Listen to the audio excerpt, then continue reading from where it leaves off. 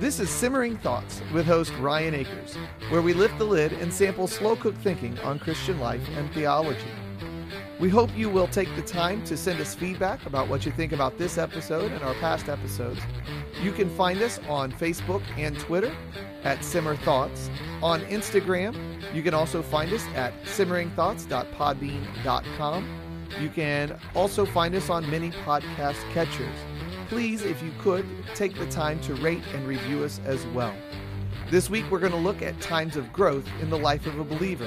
Sit back and enjoy.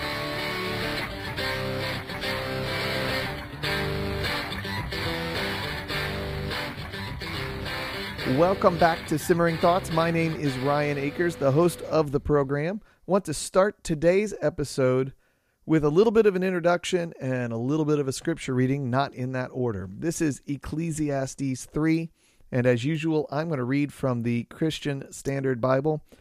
It begins, "There is an occasion for everything and a time for every activity under heaven, a time to give birth and a time to die, a time to plant and a time to uproot, a time to kill and a time to heal, a time to tear down and a time to build, a time to weep and a time to laugh, a time to mourn and a time to dance, a time to throw stones and a time to gather stones, a time to embrace and a time to avoid embracing, a time to search and a time to count as lost, a time to keep and a time to throw away, a time to tear and a time to sow, a time to be silent and a time to speak, a time to love and a time to hate, a time for war and a time for peace."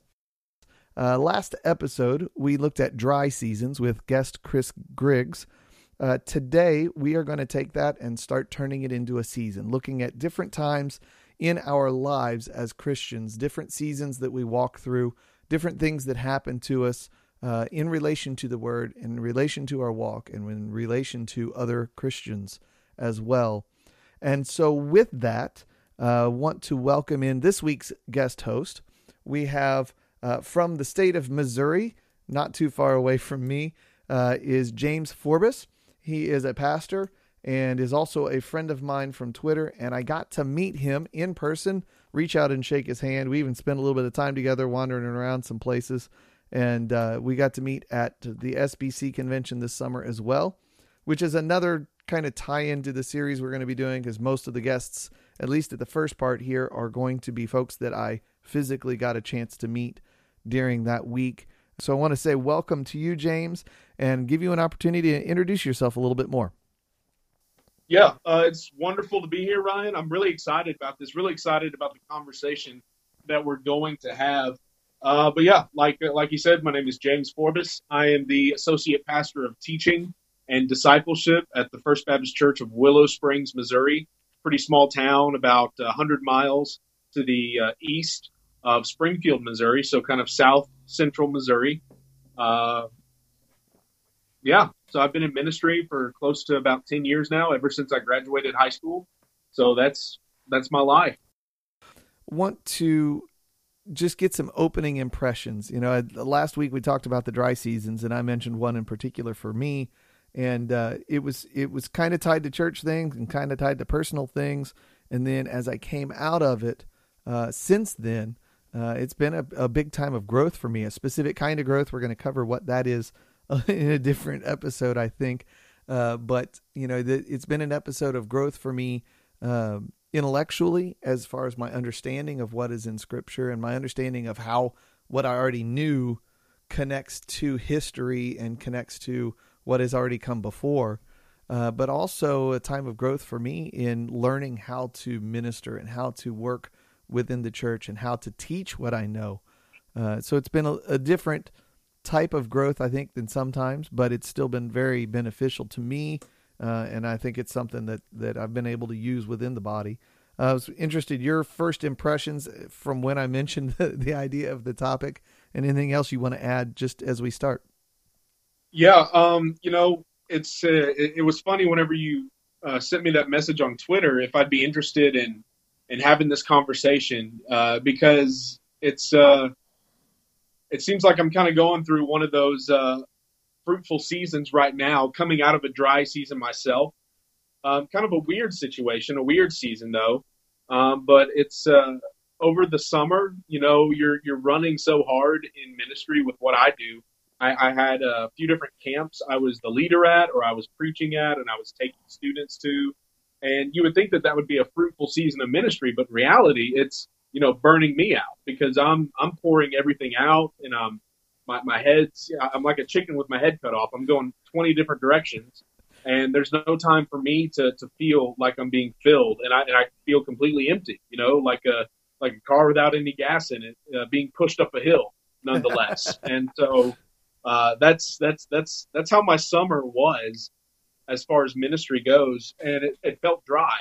But starting up in the fall, it seems like there's been a renewal, and there's been some filling going on, and here at the church we're kicking off a new season of small group ministry, and I'm really excited about that, pouring everything I have into that and discipling our small group leaders and equipping them to do the work that they need to do, but then also really re-engaging some of the people in our church who are on the fringes. Over the summer, you kind of lose contact with some folks, and reconnecting with them and getting them plugged back into the church. And then, in a small community where I live, everything revolves around the public school system. Yes. And so, re-engaging with the teachers and the students, and seeing just kind of life come back to the town after people kind of scattered after school let out. And so, summer around here for me, it was pretty dry, but now starting to really see things come alive again, which is odd because it's fall. You think things would be kind of dying down, but in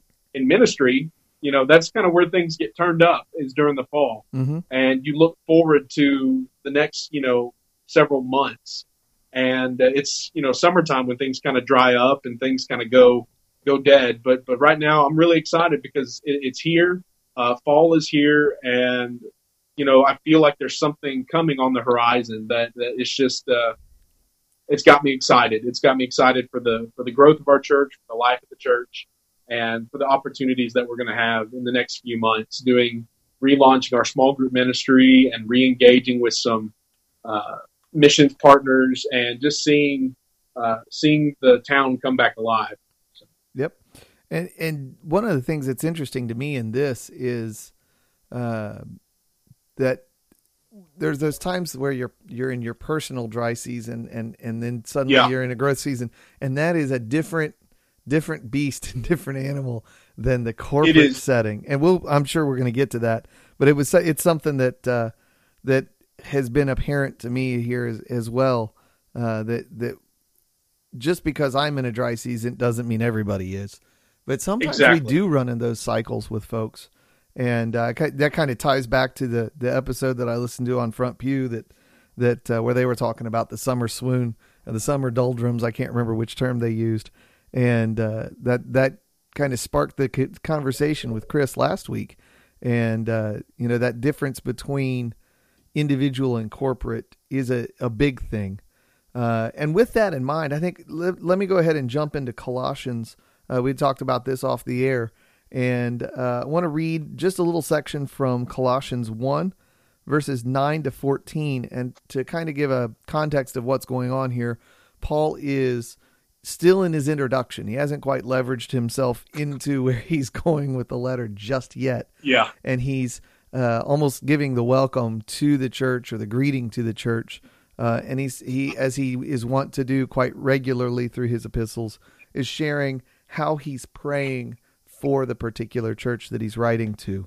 And this particular passage, I think, kind of gives us an idea of how growth is set up and where it comes from and where it's heading, which is, I think, really, really important to understanding how to encourage it and how to grow in it. So this is what it says in the CSB again. For this reason also, since the day we heard this, we haven't stopped praying for you. We're asking that you may be filled with the knowledge of his will in all wisdom and spiritual understanding, so that you may walk worthy of the Lord, fully pleasing to him, bearing fruit in every good work, and growing in the knowledge of God, being strengthened with all power according to his glorious might, so that you may have great endurance and patience, joyfully giving thanks to the Father, who's enabled you to share in the saints' inheritance in the light. He's rescued us from the domain of darkness and transferred us into the kingdom of the Son he loves. In him we have the redemption, the forgiveness of sins. And I missed a few words in there. I apologize. It's been a long day for me. And that has to do with growth as well, but we'll get to that maybe a little bit later. But this passage, that particular passage to me, as I was studying it to teach it in a Sunday school setting not that long ago, just really jumped off the page at me. Around the same time I was, not long after that, I actually attempted to memorize the first chapter of Colossians and failed miserably. I got about 23 verses and was done. But at the same time, that passage was something that stuck in my mind from it, was the idea of that you're bearing fruit and that you're growing, and that idea of the corporate aspect of growth.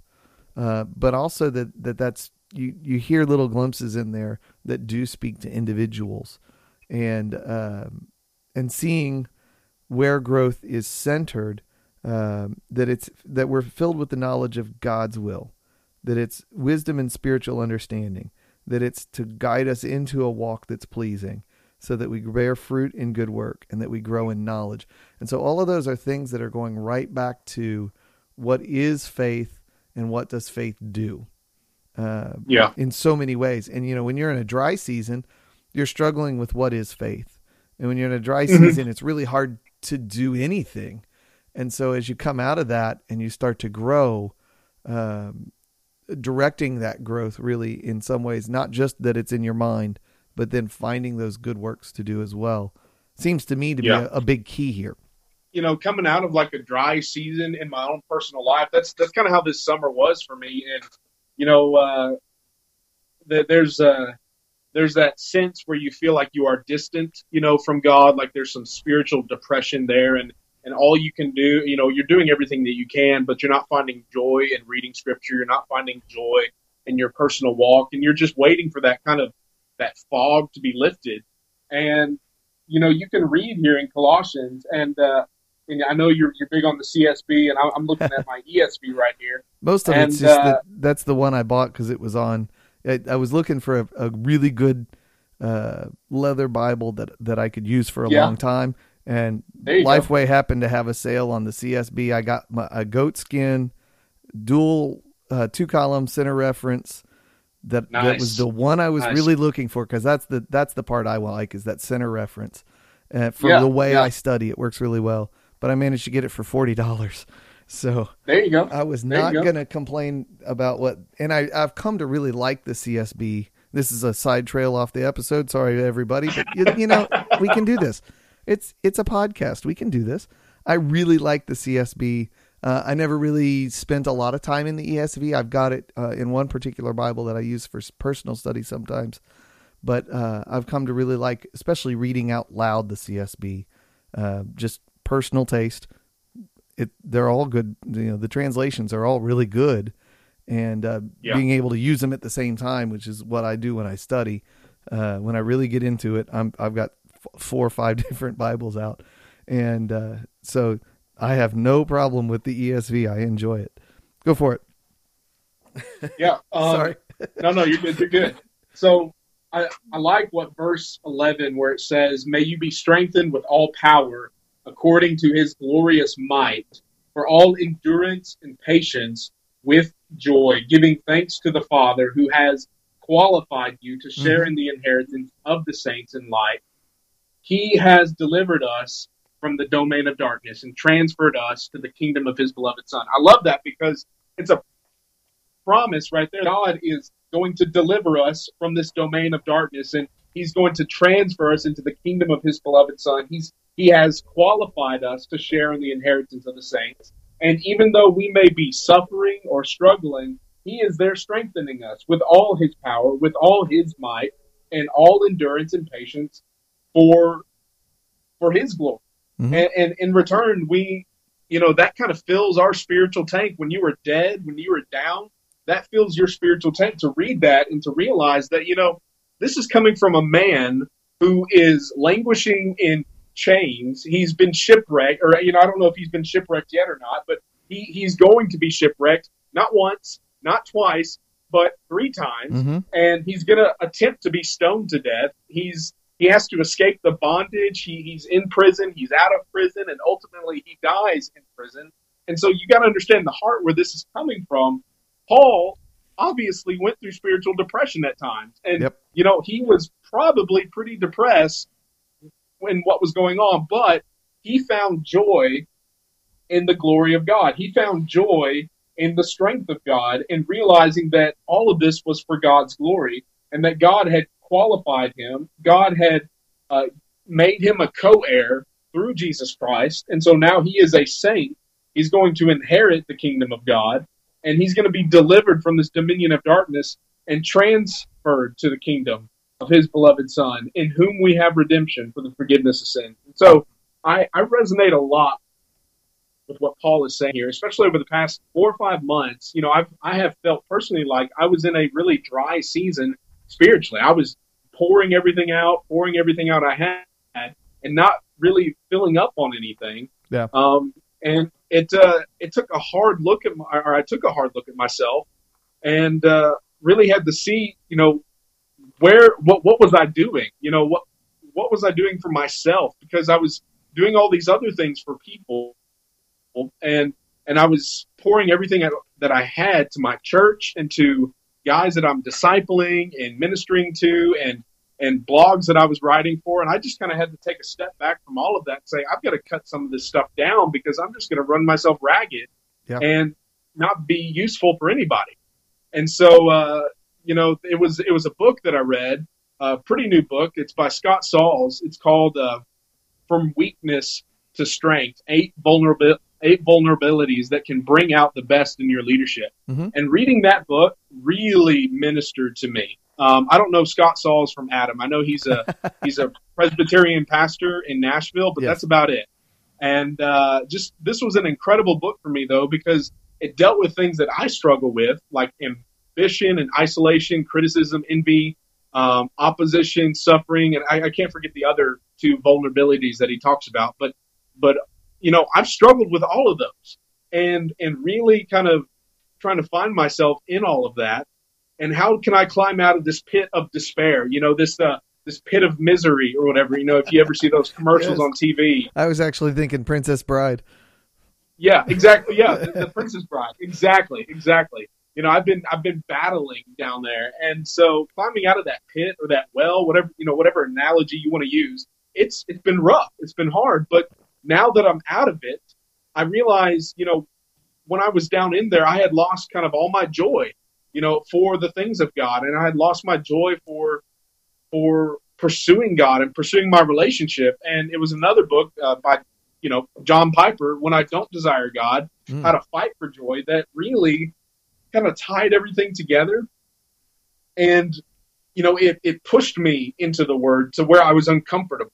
And when you're in that place, when you're being made uncomfortable by the Word of God, you're actually in a good place, because the Word of God is then challenging you, refining you, and really kind of piercing your heart and your soul, like it says it is. It's sharper than any two-edged sword, and it will pierce the bone and divide the marrow from the bone, and it will pierce the heart and soul, and really expose, your sinfulness, and expose the things that you're dealing with, and shed new light on them. And so that's what I had to do. And I was being challenged by the Word of God, and I was being convicted of sin, and I was being convicted of, an issue of pride, and realizing that the reason why I was so burnt out was because I was taking so much upon myself and not delegating, and trying to kind of say, hey, look at me, I'm this, hotshot or whatever, able to do all these things and not feel burnout, when in fact, though, I was feeling burnout, and I was kind of in that pit of misery. And so climbing out of that, getting out of that, has been such a really eye-opening and learning experience for me. And I was given a copy of the Valley of Vision. Yes. That Banner of Truth puts out those collection of Puritan prayers. And it's one of the prayers that really just kind of ministered to me. It's called The Disciples' Renewal. If you've got a copy of this book, it's on page 334. And the very first few lines, I love it. It says, "Oh, my Savior, help me. I am slow to learn, so prone to forget, so weak to climb. I am in the foothills when I should be on the height. that's where I felt like I was too weak to climb. I was forgetting who I was serving, and that forgetting that I was not doing this for myself, but for him. And then at the very end, I love how this author ends it. He says, "May I never seek in the creature what can be found only in the Creator. Let not faith cease from seeking thee until it vanishes into sight. Ride forth in me, thou King of kings and Lord of lords, that I may live victorious and in victory attain my end." And that key line, "Let not faith cease from seeking thee until it vanishes into sight," that's been my prayer, is that my faith not stop, but when it does stop, hold me fast, keep me, and renew a right spirit within me, and restore my soul, restore my heart, and renew my mind. Yeah. And I've just been, that's kind of the wave I've been riding out of this kind of funky, dry, spiritually depressed season of life. And now that I'm out of that, I can look back with hindsight and say, oh my gosh, I put myself there, by these decisions I made. And when in fact I should have done things differently, and you look back in life, and all of us do that, and we realize that we could have done things differently. But you know what? I think that's part of the Christian journey, the Christian experience in the life of a Christian is going through those seasons. Like the psalmist says in Psalm 23, "Even though I walk through the valley of shadow of death, I will fear no evil, for you are with me." And we're going to experience the valley of shadow of death. Yes. We're going to. It's going to happen. But God is going to be there with us, and he's going to bring us up out of that valley, out of that pit. And then what does he do? He supplies all of our needs. He provides for us in ways that we never thought possible. He prepares a table before us in the presence of our enemies. He anoints us, and he cleanses and renews us. And so, that's the joy of getting out of that dry season or that depressed season. And that's that's what we have to look forward to. And we ride that wave, and we remember who we are in Christ, and we remember that we've been redeemed, that we are loved, that we are co-heirs with Christ, and that's the most important thing about us is who we are in Christ. And when we believe that and live that and really rest in that, the dry seasons, they seem to go away. And our joy in Christ is renewed. Our joy in God is renewed. And we don't give up, but we grow out of them. And we don't grow weary in doing well, but we grow hopeful that God is going to see us through these things and really provide for us. And if we fight for that joy in ministry or in life in general, God is going to kind of pave the way for us, like a bulldozer plowing the way in front of us, or a snow plow, just pushing up all that snow, and we're coming up right behind him. He's going to tackle the hard things for us.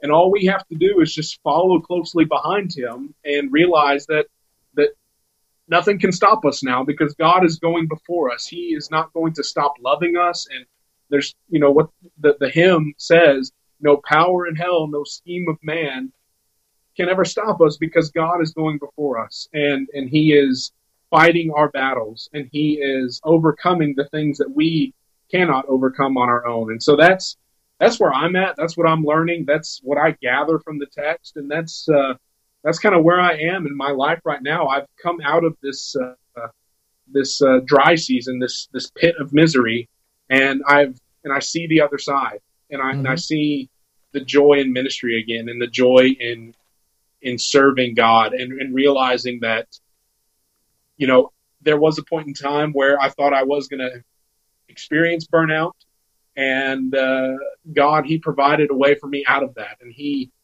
gave me a renewed sense of my calling, and a renewed sense of hope, and a renewed joy. And so, yeah, that's kind of a little bit of what I have to say about it. So, I mean, I'll, shoot it back towards your way. That was a lot of different stuff, but okay. That's kind of where I'm at. Well, that's, we go through, and I think each of us experience them a little bit differently. The growth times that I've had have sometimes been sparked by, or at least I've started to lift out of the dry season through reading a book, or reflecting even sometimes on a particular song or album that I've been exposed to. And, being a musician, that is something that does speak to me a lot. songs will come back into my mind from time to time, and I can lean on those, and they help open my eyes to the wonder of what is. And as I come into those times of growth, when I am growing, the times that I've had that are when I'm reading the Bible in ways that are not necessarily routine. It's important to have a routine as you read. It's important to have a routine as you study and as you pray. But it's the times when I've been able to kind of go beyond the routine that have been the times when I've really had the most growth. And sometimes that's been caused by a crisis.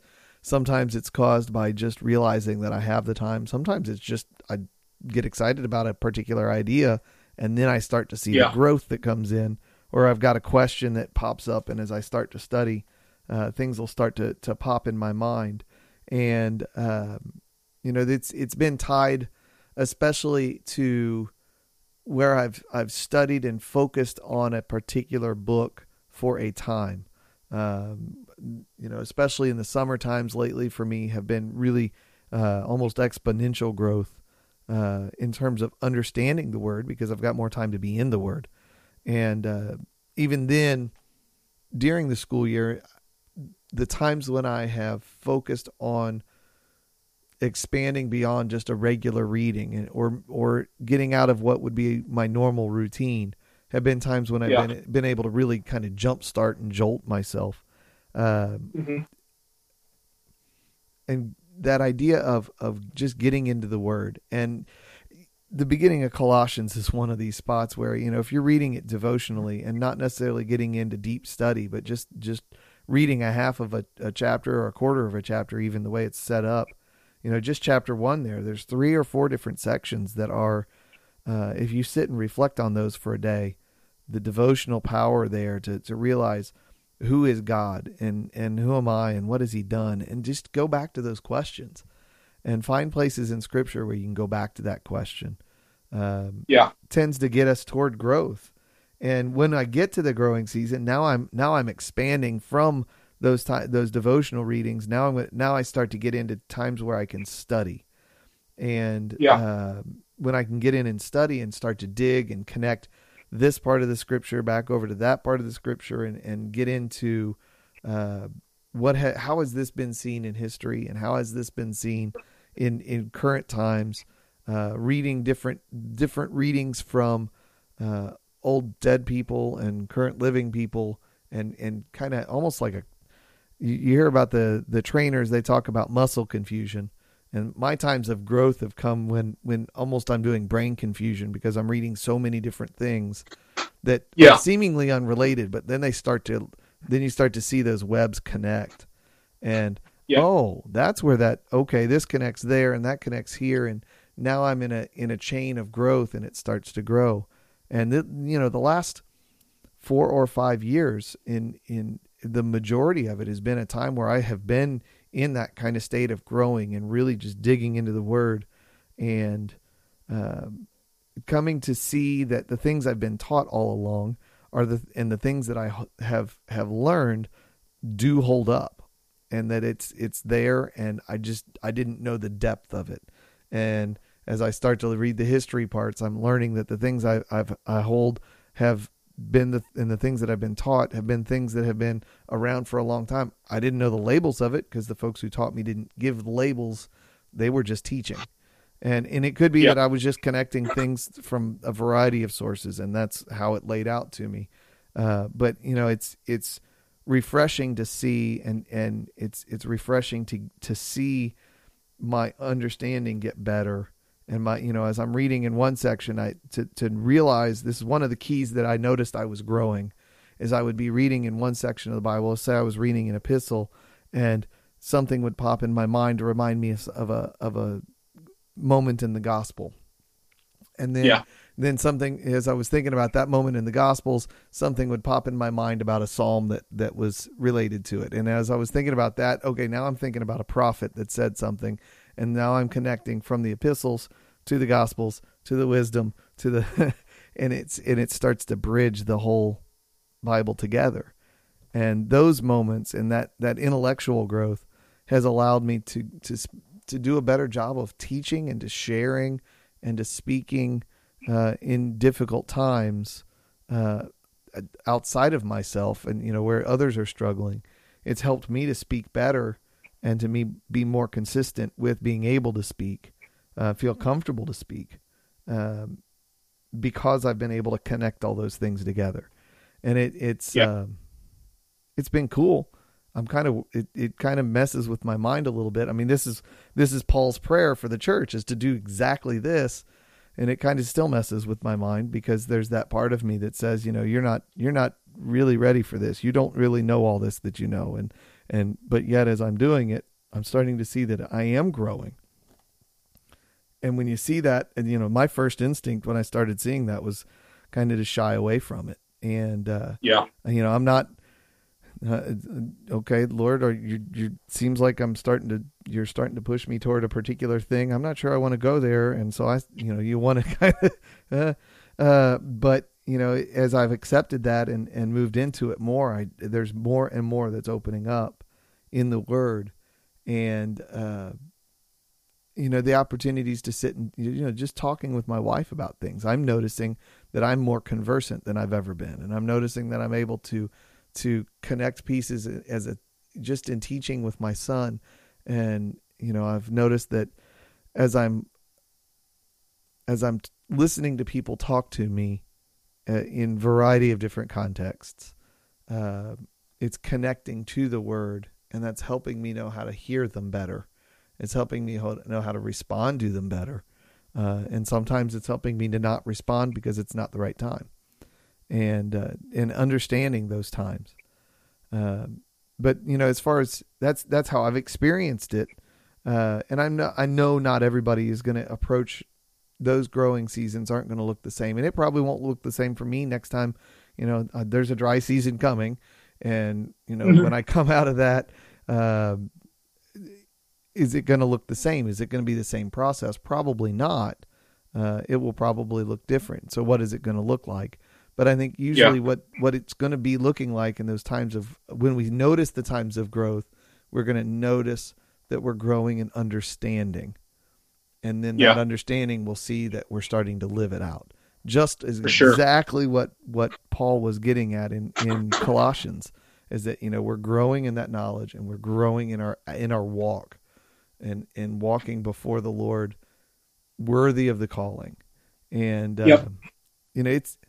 I'm not sure exactly how to encourage someone to go into a season of growth. I think I know how to encourage somebody to stay in a season of growth, and that is through prayer and study. And I think that's how you get to one as well.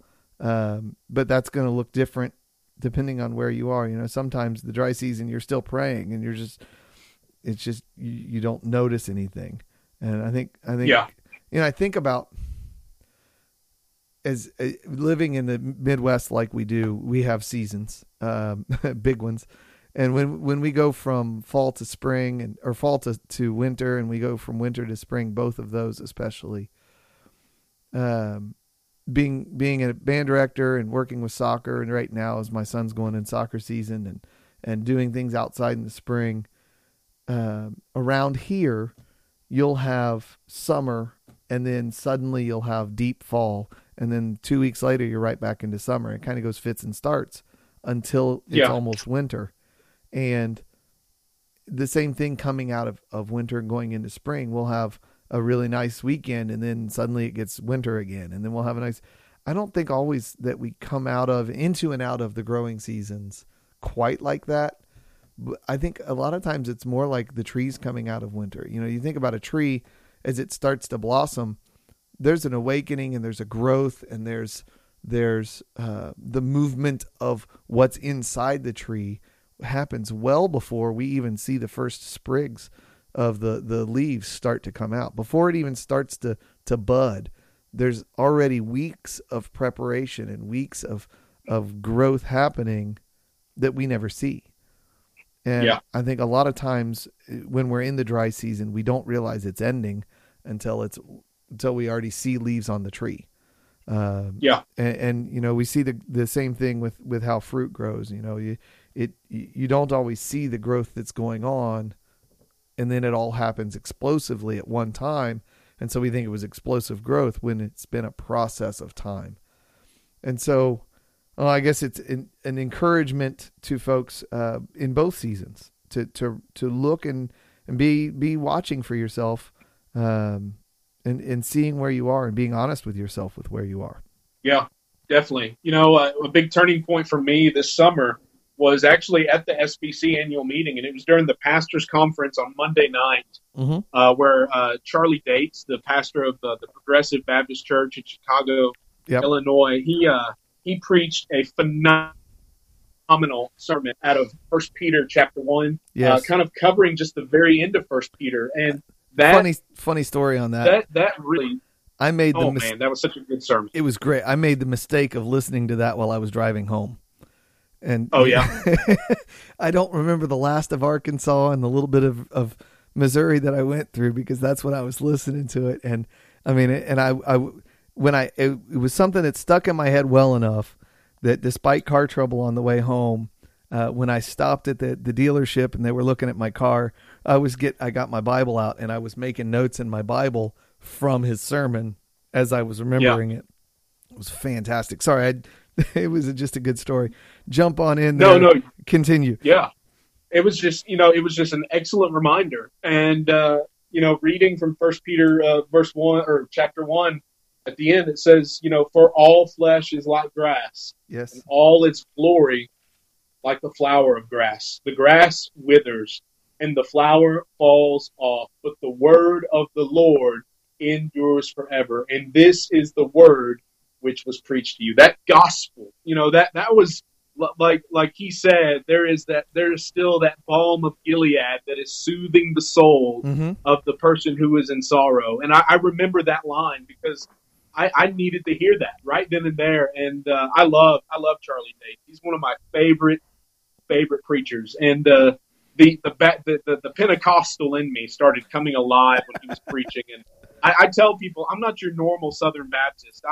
When I was in seminary, I went to a Sovereign Grace church, and I am a Baptist-costal to the core. And I started standing up and jumping and just hollering during that sermon because that was me. And I'm like, I needed this sermon. He didn't preach this for anybody else but me. And that was the turning point for me during the summer, even though the summer had almost seemingly just started. But that was the turning point for me coming out of this kind of spiritual depression. And then I get an email, that night, and I get these Desiring God emails, every now and then from John Piper's website. And it was an old article that he had, or an old kind of Ask Pastor John thing that he had recorded back in 2013. And it was fighting for joy in pastoral ministry. And it was just kind of put the cap on the day. And it really just kind of sealed everything up and really just it brought me over the edge. And something that John Piper said, he said that for spiritual dryness, I get help mainly from keeping my face in the Bible and pleading with God to reveal himself. So often we do read the Bible, but so often we forget to ask God to reveal himself daily to us and to kind of show us his glory. And that coupled with Pastor Charlie's sermon, that was just what I needed to kind of be, just shook awake from this kind of deadness that I was in, and put me on this path of climbing out and getting over this. And I mean, I commend that sermon. You can go to Google, type in Charlie Dates sermon from Southern Baptist Convention. You'll find it. It's Monday evening. I forget, where you can go to the website for it, but just Google that sermon. There is a link from the SBC somewhere. I don't remember where it is. Yeah, but I encourage your listeners to go listen to that sermon and be ministered to. Yeah, it's a good by sermon. Charlie Dates, because that will, if that doesn't help you get out of your funk that you're in, then I don't know what will, my friend. Yeah. That will bring you alive. That'll give you, as he said, I don't know if you heard, but you can hear kind of in the background, H.B. Charles in the background saying, that boy got the Holy Ghost. And that sermon will give you the Holy Ghost. I'll tell you that. Oh my goodness. As you were relating that and what was in your mind, my mind went to I turned the page in my Bible, and because 1 Peter 1 for me finishes a page, and I turned it over to 2, and I was looking at verse 1. It says, "Therefore rid yourself of all malice, deceit, hypocrisy, envy, and all slander." In my margins, I wrote down the phrase, "This is not love." So rid yourself of everything that's not love. And then verse 2, like newborn infants, desire the pure milk of the word, so that you may grow up into your salvation. And so again, that idea of going back to even when you're even in the middle of the growth time, to go back to the pure milk of the word, but especially when you're coming into a growth time, to be back at the pure milk of the word and to feast in the word. And that idea that, and then it comes right into, if you have tasted that the Lord is good, you may come to him, a living stone, rejected, but you yourselves as living stones, a spiritual house, are being built to be a holy priesthood. And I did a little editing as I read that and flattening out of the line, leaving some things out. So I was not straight reading that, for those of you that are trying to check me.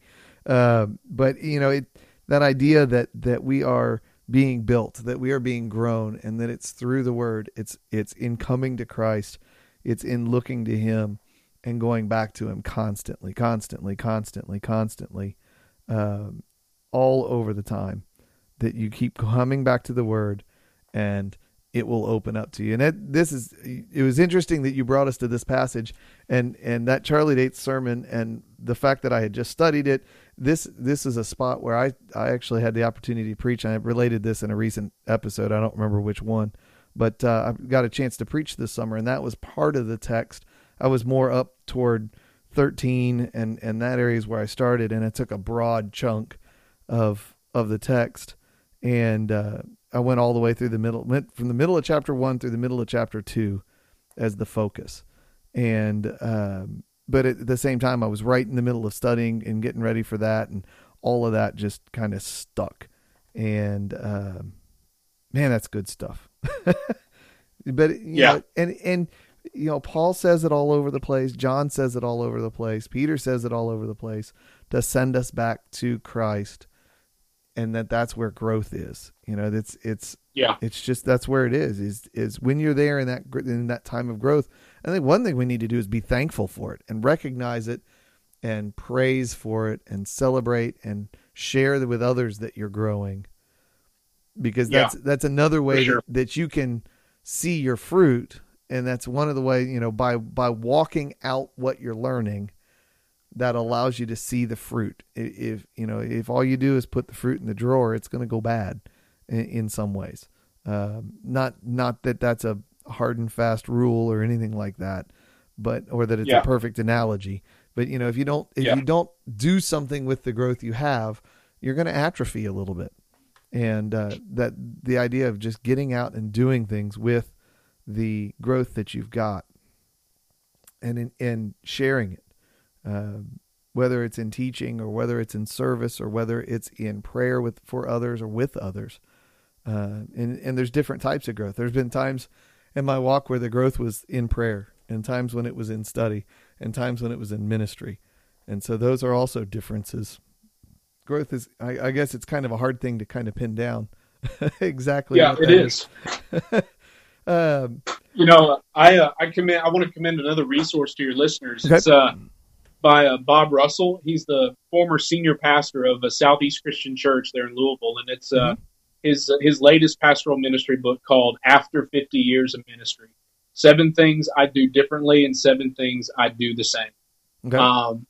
This book was just excellent. It was just very practical, real, applicable ways to kind of grow as a pastor, to kind of get through the harsh seasons of pastoral ministry, but then also to really see the work that God has done in your life and to rejoice in those moments. And there's probably things that you would do differently. There's things that I would have done differently yesterday, if I could go back and redo them. But, one thing that Pastor Bob, he writes about in his book, one of the chapters, it's on Let me see if I can find it right here. It's I would pay less attention to criticism and give more attention to swimming with the fish. And what he talks about is, not paying attention to the critics, not letting that eat you alive, because that will put you in spiritual depression in a moment. But to just continue to be with the people and to minister to the people and to not give in to the critics, not to believe them, not to dwell on what they're saying, but to just keep going. Like what Dory says off of Finding Nemo, just keep swimming. Just keep swimming and keep your head above the water, and don't be so overcome and overwhelmed by what people are saying that is critical or bad about you.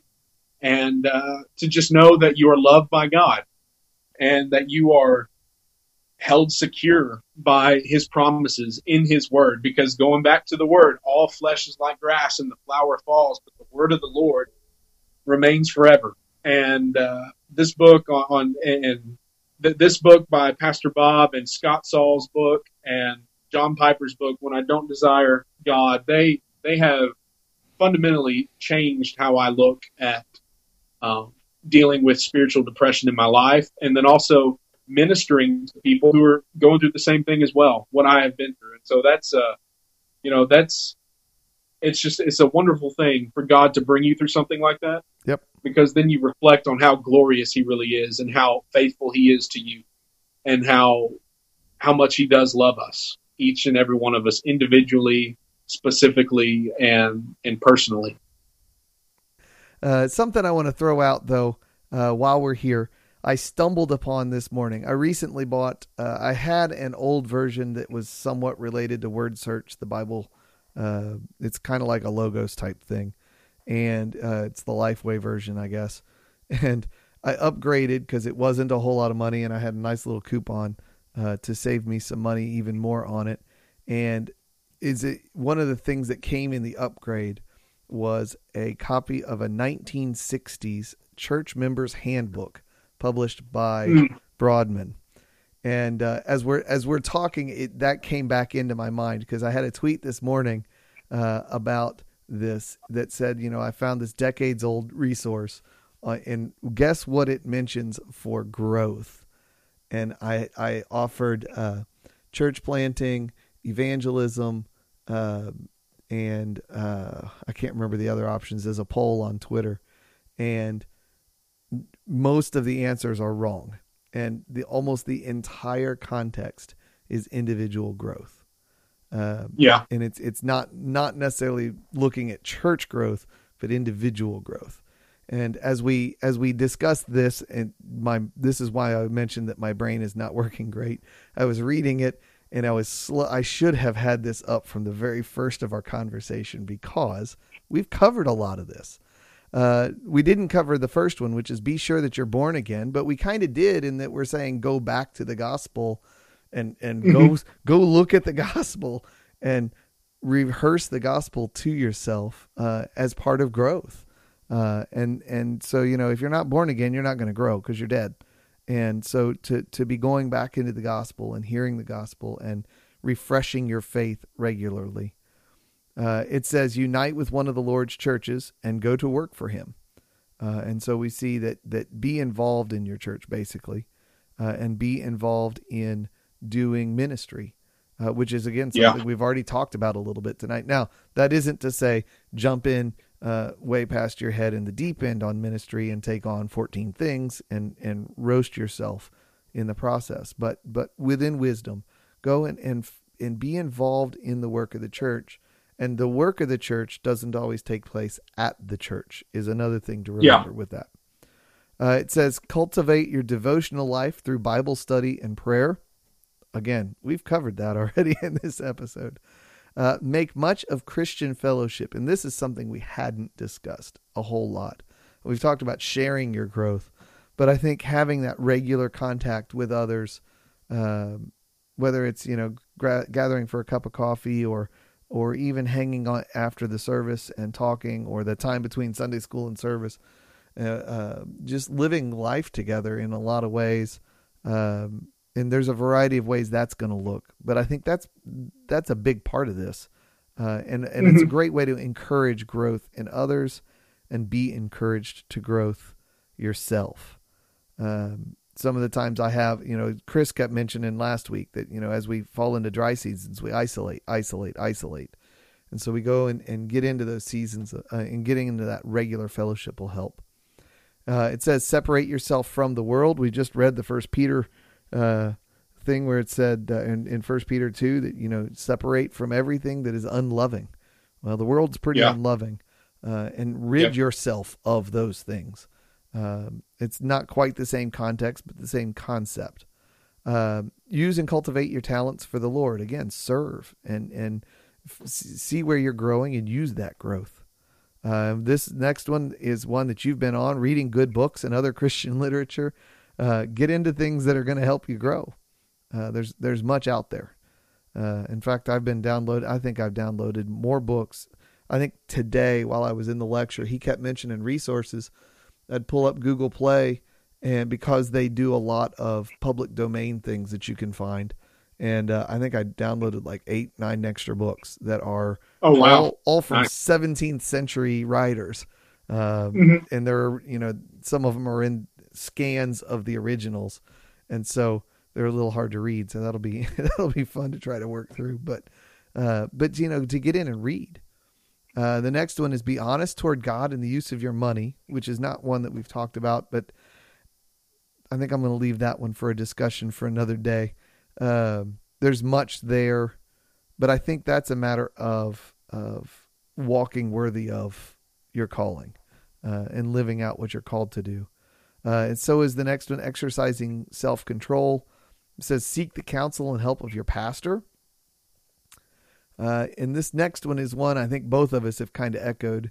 There's only really two more. And the next one is live for Christ one day at a time. And, you had mentioned, there were so many things that you were doing and different plannings, and that you had this camp and then you were getting ready for that camp and you had this thing going on, and we get lost in the schedule sometimes and forget to take those daily moments, and each morning resting in God.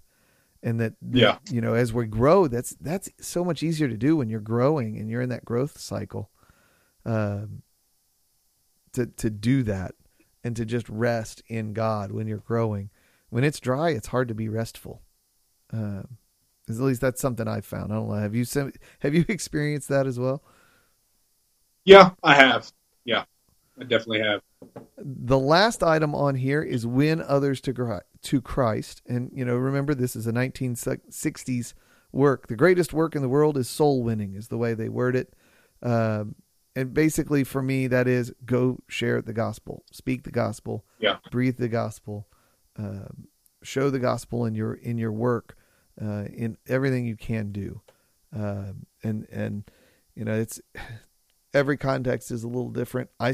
It is hard for me in the course of my normal everyday life to have opportunities to evangelize, because my work, I'm legally limited on how many things I can say and what I can say.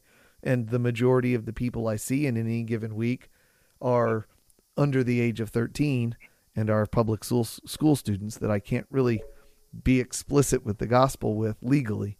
I can get in a whole lot of trouble if I do. And so I try not to do that. But I have opportunities to share what God's doing in me with my coworkers as a witnessing opportunity. I have the opportunity, within the church body, there's not that opportunity to win others to Christ, but there's the opportunity still to give my testimony and witness in how I'm growing, with that being our focus. But, getting out and being a part of evangelism efforts, being a part of missions efforts in general, whether it's missions of mercy or missions of specifically evangelism, those are definitely things we need to be involved in to grow in our spiritual life. Being in the Word and hearing the Holy Spirit and trusting God to guide you through the Word. Is you don't get there unless you're in the gospel and unless you're in the Word and unless you're doing some of those other things and hearing scripture spoken by others. The Holy Spirit will take that in your ear and pull you to other parts of scripture and help you grow. All of those things kind of play together. But it was interesting that, in our conversation, that we had already covered almost everything that a 50-year-old document, almost 60-year-old document at this point, is sharing with us about what it is to grow as a Christian and to be in growth. And so, it's easy to encourage and exhort, hey guys, here's what to do, harder to do it. And it's also, here's how you can encourage some others. I'm curious, you've spent a little bit more time in formal ministry than I have. And so I'm kind of curious as far as spiritual growth, and I hesitate to say church growth, but spiritual growth within a church. When that season is happening, what are some of the things that you've seen that have been catalysts to it? And how is it that maybe that manifests? What does it look like a little bit? I'm interested in kind of how the difference is between individual and corporate growth seasons. One of the primary catalysts for like a resurgence of spiritual growth within a church that I have seen in any church that I've been a part of has been a re-emphasis on personal evangelism and really seeing people live out their faith in that way, where they want to know more about God because they want to tell people more about God. And so it's kind of this cyclical thing where they are sharing all they know about God and they're constantly learning more about God. And so they're living their life on mission in a way that's completely different from, past generations where, it was the pastor's job to go win people for Christ. But it is, them kind of reclaiming this idea of what it means to be a Christian, and that God has called all of us to make disciples of all nations. And God has kind of placed the burden of ministry on all of us. He's invited us to join him in on this great burden to seek and save the lost, to share the gospel with as many people as we can. We do the seeking, God does the saving, yes, obviously, but we introduce them to Christ. And so how I like a catalyst for spiritual growth in the church is people kind of taking the Great Commission and owning and really going out and sharing the gospel. And that energizes them because they realize, all right, so there's some weaknesses in my own spiritual life, and this person's asking these questions. Well, I obviously need to bulk up in this area in my life because there's been some atrophy maybe over the past few months or years, and I've grown distant in my relationship with God, but people want to know more about God, and I'm finding all these opportunities to share the gospel with people. Well, I need to know exactly what it is I believe. And so, in churches in past, I've seen people kind of rejoining small groups and rejoining discipleship groups and being poured into just so that they can pour themselves out and be kind of ready to give a defense, like the scriptures call us to always be ready in season and out of season, to be prepared to give a defense of the gospel. And so that's kind of the primary catalyst that I've seen is that where people are coming to me and saying, hey, Pastor James, like there's a lot of people who are asking me questions about the gospel, about the Christian faith and how it relates to this kind of circumstance that's going on in culture, or how it relates to, say, the 2016 election, and what does Christianity say about transgenderism and same-sex marriage? What does Christianity say about social media addiction? And what does Christianity say about this, and this? All these other, questions and topics that are coming in from a secular worldview, Christians need to have a response. And so when people are coming to me with those questions, I just push them to the Bible, or I push them to different resources where they can be equipped. And so then they can go back and answer these questions that their friends are asking with a just a Christological worldview, and they're able to point people to Jesus and deepen their own faith at the same time. And that kind of produces a lot of spiritual growth within the church, because your congregants are deepening their faith. They're realizing what it really means to be a member of a congregation, of a church. And so they're living their lives on mission, and they're not only just letting the pastor's sermon be their spiritual food for the week. They're doing, they're feeding on their own. And they're realizing that it's our responsibility also to make disciples and to give a defense and to feed ourselves, because one sermon a week's not going to do it. Yep. And so that's kind of where I've seen a lot of spiritual growth really start, is by people experiencing opportunities to share the gospel and then not realizing exactly how to answer questions. And so they come to me and I point them in the right direction and they go and learn for their own selves. And so that deepens their own faith. And then they're able to share the gospel. And so these opportunities that they're getting is what's, kind of pushing them to deepen their own faith and to be able to talk with non-believers, or, those who are on the fringes of the church, or those who are, believing in a different religion. They're able to answer adequately what the Bible says about such and such topic, or what the Bible says about this circumstance or situation. And it's all because they've been given these opportunities and they want to learn how can we address them. And that's what's producing a lot of spiritual growth. Even right now in my own church, we're really kind of refocusing our small group ministry to be more of an outreach ministry, to invite people who don't know a lot about the church or a lot about the gospel, or who are completely kind of turned off by Christianity, to these home groups, to these small groups, and for the purpose of doing evangelism in a very intentional, safe, practical way. And seeing a lot of good fruit from that already, where people are, saying, hey, I want to start a group in this part of town because I want to invite so-and-so to this group, and I want to invite this person to this group because they're not going to church anywhere. I don't know if they're Christians, but I want to bring them into my home and let them feel welcome and at home, and to just encourage them and to slowly start ministering to them. And so that's a huge thing that's happening in my church right now. I'm seeing fantastic. A lot of spiritual fruit from that. So, but the number one thing is people are getting opportunities to share the gospel, and they don't know exactly how to do it. And so they're learning for themselves, and that's deepening their own faith. And in turn, they're going out and living out the Christian life. So that's a long answer for a very easy question, but that's kind of where we're at right now, and what I've seen in the past 10, 11, 12 years of working ministry. It's interesting to me that the questions we end up having to answer sometimes are the very questions that we tend to ask, or that are in a spot that's our weak spot. And then that's the question that somebody asks. They don't ever ask you the questions, write down your sweet spot, best answer. They always ask something you got to go study on. So, but that's okay. I love that answer that we see growth where we are being pushed, and where the Lord is putting us to do ministry. I think that's a fantastic thought. As we kind of wrap up, I want to say thank you for joining us again. I've kind of started to build a habit of closing with a scripture, and I'm going to do that again tonight. So what I want to do is finish, by reading Jude.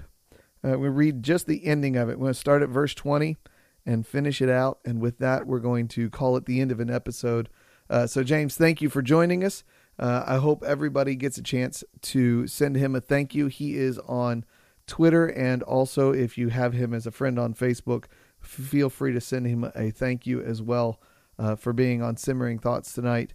And you can find me on Twitter as well at BandmanAkers. I am there way more than I probably ought to be. You can find Simmering Thoughts there as well at Simmer Thoughts. I am also, both myself and the podcast are also on Facebook, easy to find. We're also on Instagram, also easy to find, and in all sorts of podcast catchers just about everywhere. Please share us. Would love to hear of what you're thinking about our episodes, how they're challenging you, how they're helping you. If there's questions you have, if there's something we said that's unclear, if there is a question of what, even if there's somebody who's listening who doesn't know what in the world all this means, and you want to know what it is we're talking about, contact us. We're easy to find online, and we would love to share with you what all of this is about. So as we close up, I do want to read this scripture. I want to thank everybody for listening to this episode, and we hope to have another episode out next week. Not sure who the guest is just yet. I've got a couple of ideas and folks that I've already been in contact with, just haven't scheduled it yet. So here we go. Jude 20 through 25. But you, dear friends, as you build yourselves up in your most holy faith, praying in the Holy Spirit, keep yourselves in the love of God, waiting expectantly for the mercy of our Lord Jesus Christ for eternal life. Have mercy on those who waver. Save others by snatching them from the fire. Have mercy on others, but with fear, hating even the garment defiled by the flesh. Now to him who is able to protect you from stumbling and to make you stand in the presence of his glory without blemish and with great joy, to the only God, our Savior, through Jesus Christ our Lord, be glory, majesty, power, and authority before all time, now and forevermore. Amen.